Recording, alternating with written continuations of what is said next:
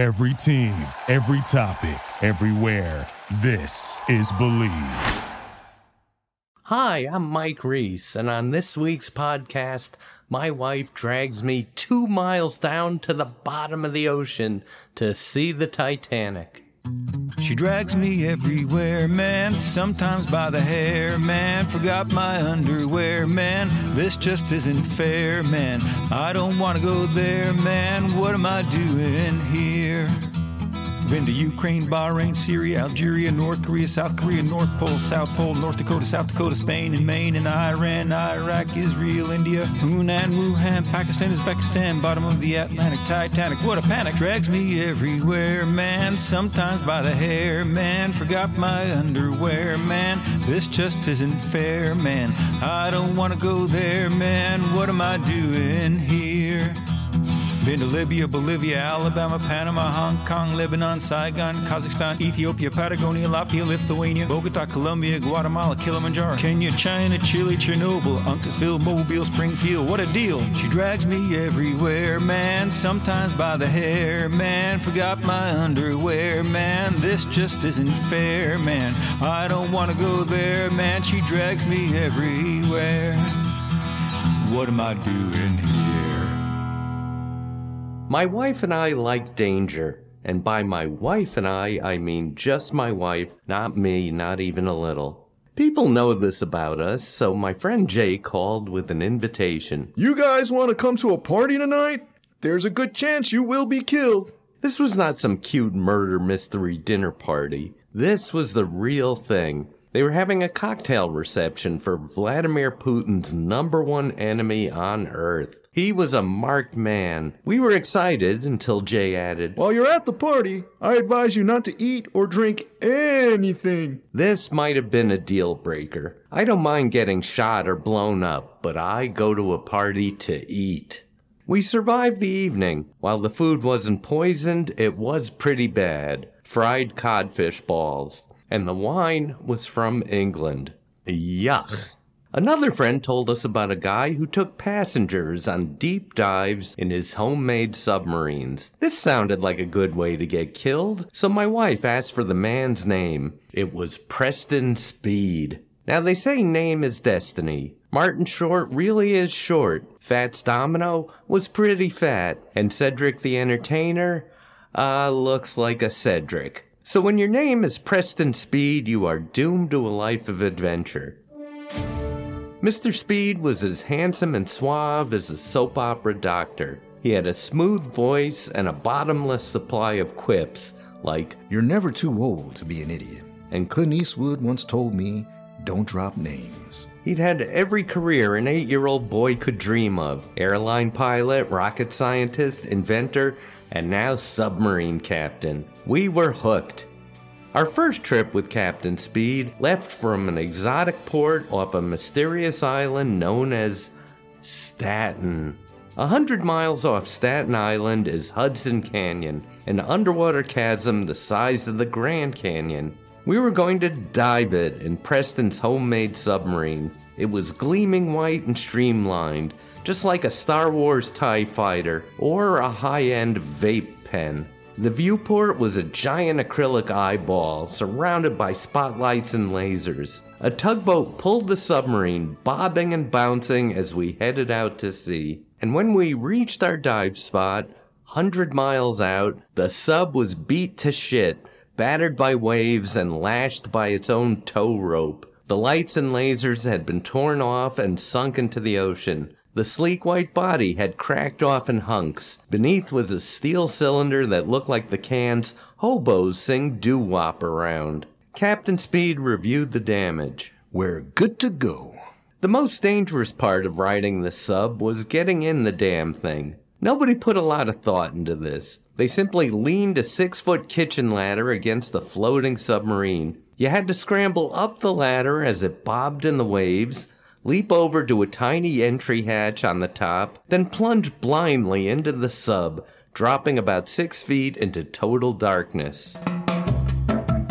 Once you were in, it was groovy. Cool, dimly lit, quiet. The sub's interior was about the same as a minivan. It would seat 5 if there were seats. Instead, the 5 of us spread out on the carpeted floor. Pilot, co-pilot, my wife, myself, and one other rich, stupid tourist with a death wish. We sank noiselessly, peacefully to the bottom of the ocean, and the moment we touched bottom, a loud squawk came on the radio. Everything is broken. Repeat. Everything is broken. The sonar, the computers, the lights all stopped working. We went back to the surface immediately. We spent the next 3 days on the tugboat while they repaired the sub. The crew was warm and friendly, except for the ship's cook, Psycho. Yes, they let a man named Psycho handle our food. This was more than a nickname. He had it embroidered on his overalls. I'm sure that's how he signed his taxes. Psycho. He explained, "Folks call me Psycho, 'cause I got yellow eyes like Anthony Perkins." I don't think that was it. I once watched Psycho chase a moth around the kitchen for an hour, muttering the whole time, "I'm gonna get you, moth. You ain't gonna get the better of me. No moth gonna outsmart Psycho." When the sub was fixed, we took another dive into Hudson Canyon. 1,000 feet down, the ocean floor looked like the landscape from a Roadrunner cartoon. Miles of sand, bizarre rocks, and the occasional coral branching out like a saguaro cactus. It was amazing. It was only after we returned that they told us we were the first people to ever go down there. Ever! I was the Neil Armstrong of Hudson Canyon. Which is great, except I don't want to be the Neil Armstrong of anything. I want to be the Harrison Schmitt, the 12th and final man on the moon. He didn't go up till they got all the kinks out. But Preston Speed was emboldened by this success. Now he wanted to go somewhere deeper. 25 times deeper. Captain Speed wanted to take a sub down to the Titanic, 2.5 miles beneath the ocean. And my wife wanted us to go with him. 2 years later, we were flying to Canada on board Crying Baby Airlines. We made a connection through the worst airport on Earth. It's not in Syria or Pakistan or even North Korea. The most chaotic, most hopeless airport is Toronto International. People in Canada are so nice because every jerk and moron in the country is sent to work at Toronto Airport. We made it to St. John's Island, Newfoundland. Out in the harbor was the ship that would take us to the very spot where the Titanic sank. A rubber speedboat pulled up to take us to the ship. The skipper stopped short and said, Oh, man, I forgot the life jackets. This, of course, was the same mistake the Titanic made. But we were asking for it. We were prosperous tourists risking our lives on an untested vehicle to see where other prosperous tourists lost their lives on an untested vehicle. Whatever. This was my wife's dream and my birthday gift to her. I had no idea what the trip cost, and Denise wouldn't tell me. She did tell all our friends, though, who would look at me and go, You are some good husband. Or occasionally, What a sap. Both were correct. Captain Speed built an all-new sub for this dive. It sat on the deck of the ship, white and bulbous like an Imperial Stormtrooper's helmet from, again, Star Wars. It was super cool from the front, but in the back it had a bunch of styrofoam blocks randomly strapped on to improve buoyancy. They said this was super high-tech styrofoam, but it looked like the crap every 80s stereo came packed in. The porthole had to be much smaller. It was the size and shape of a window on a washing machine. In fact, that's where it may have come from. The launch of this new sub had many setbacks before getting to this point. There was the pandemic, then days of rough seas and storms. The sub got struck by lightning, frying the electronics. On a test dive, a system failure trapped everyone in the sub for 27 hours. And finally, the submarine's toilet broke. This was troubling news since the toilet was basically a potty seat. 2 pieces, no moving parts. They were explaining all these setbacks to us on a PowerPoint presentation when the computer died too. Uh-oh. They brought out the waivers for us to sign. Here are some highlights. While diving below the ocean surface, I would be subject to extreme pressure, and any failure of the vessel could cause severe injury or death. I will be exposed to risks associated with high-pressure gases, pure oxygen, high-voltage systems, which could lead to injury, disability, and death. If I am injured, I may not receive immediate medical attention. Welcome aboard. We sailed for 2 days, 300 miles into the North Atlantic. We really loved this kitchen crew, who had names like Leroy and Maxine, and not Psycho and Batshit. They were Newfoundlanders, a people so insular they still had the Irish accent of their distant ancestors. They'd also never heard of The Simpsons. The one writing credit I had that excited them was Alf, a show that was canceled 35 years ago. That Alf was some character. Can I call you Alfie? I'd rather you didn't. You're a funny one, Uncle Alfie. And now I'm your uncle. I emailed Paul Fusco, the creator of Alf, that there was a pocket of die-hard fans on board this ship. He wrote back, Next trip, sell merchandise. The day finally arrived. We were anchored 2 miles above the wreck of the Titanic. They outfitted Denise and me in matching navy blue flight suits. It was supposed to make me feel like a crew member, but I just felt like an idiot. It's like when you put a fire chief's helmet on a 5-year-old. He may look cute, but he ain't putting out any fires. We were now ready to board the submarine. We just had to take a COVID test. I passed mine, Denise failed hers. My wife, who had traveled to every continent since the pandemic began, had avoided catching COVID for 2.5 years. But somehow she'd contracted it on this tiny boat in the North Atlantic. Captain Speed said, Sorry, Denise. You can't take the trip. But Mike, you can still go. I said, I don't want to go. It's as if Neil Armstrong were getting ready to go to the moon when he came down with the flu. So NASA tells his wife, You can go to the moon instead. Yes, I'm comparing myself to Mrs. Neil Armstrong. But at Denise's urging, I got on the sub. Me, an unwilling schmuck in a navy blue jumpsuit. We began our 2-hour descent straight to the bottom of the sea. The number of disasters preceding this trip was amazing when you see how simple a mini-sub is. It's basically a car that you drunkenly drove into the ocean. It sinks like a stone straight down till it hits bottom.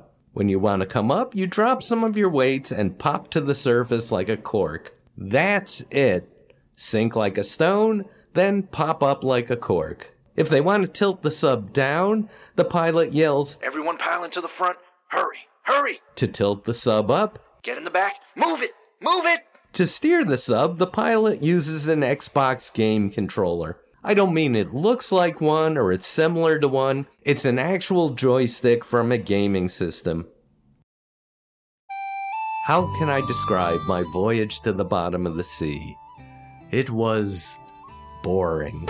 The ocean is pretty empty here, so there was nothing to see out the porthole. I actually fell asleep, and if you want a shock, try waking up from a nap thinking you're home in bed and realizing you're trapped in a steel tube 2 miles underwater and sinking.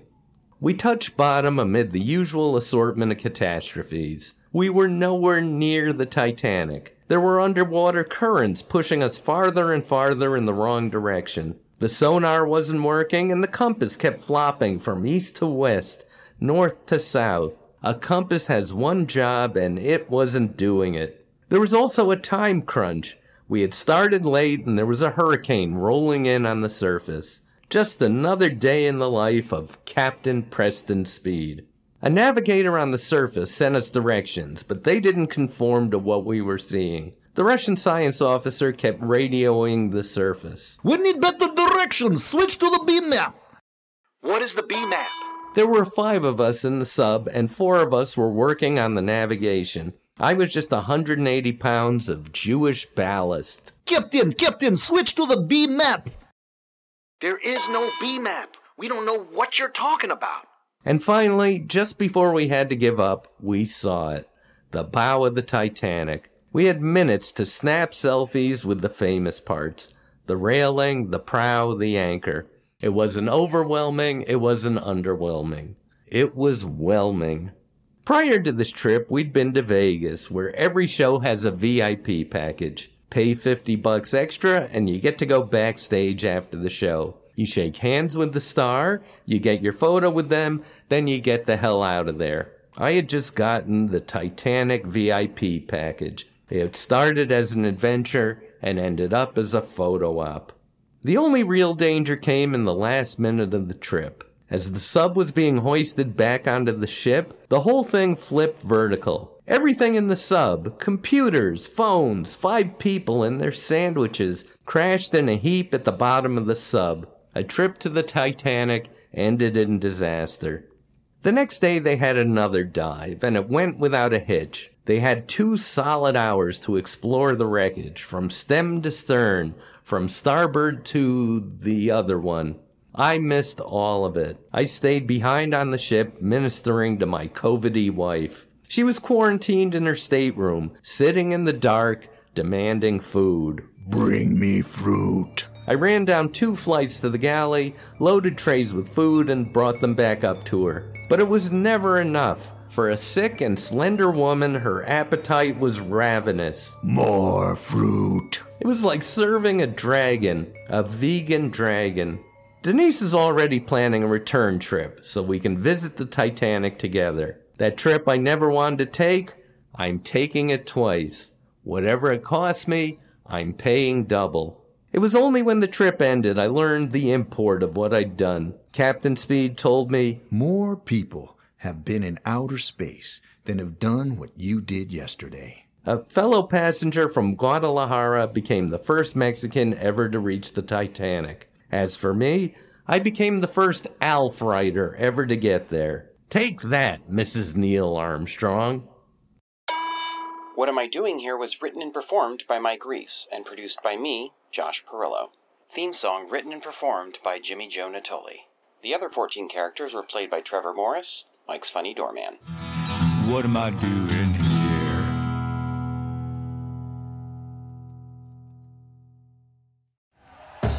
Thank you for listening to Believe. You can show support to your host by subscribing to the show and giving us a 5-star rating on your preferred platform. Check us out at Believe.com and search for BLEAV on YouTube.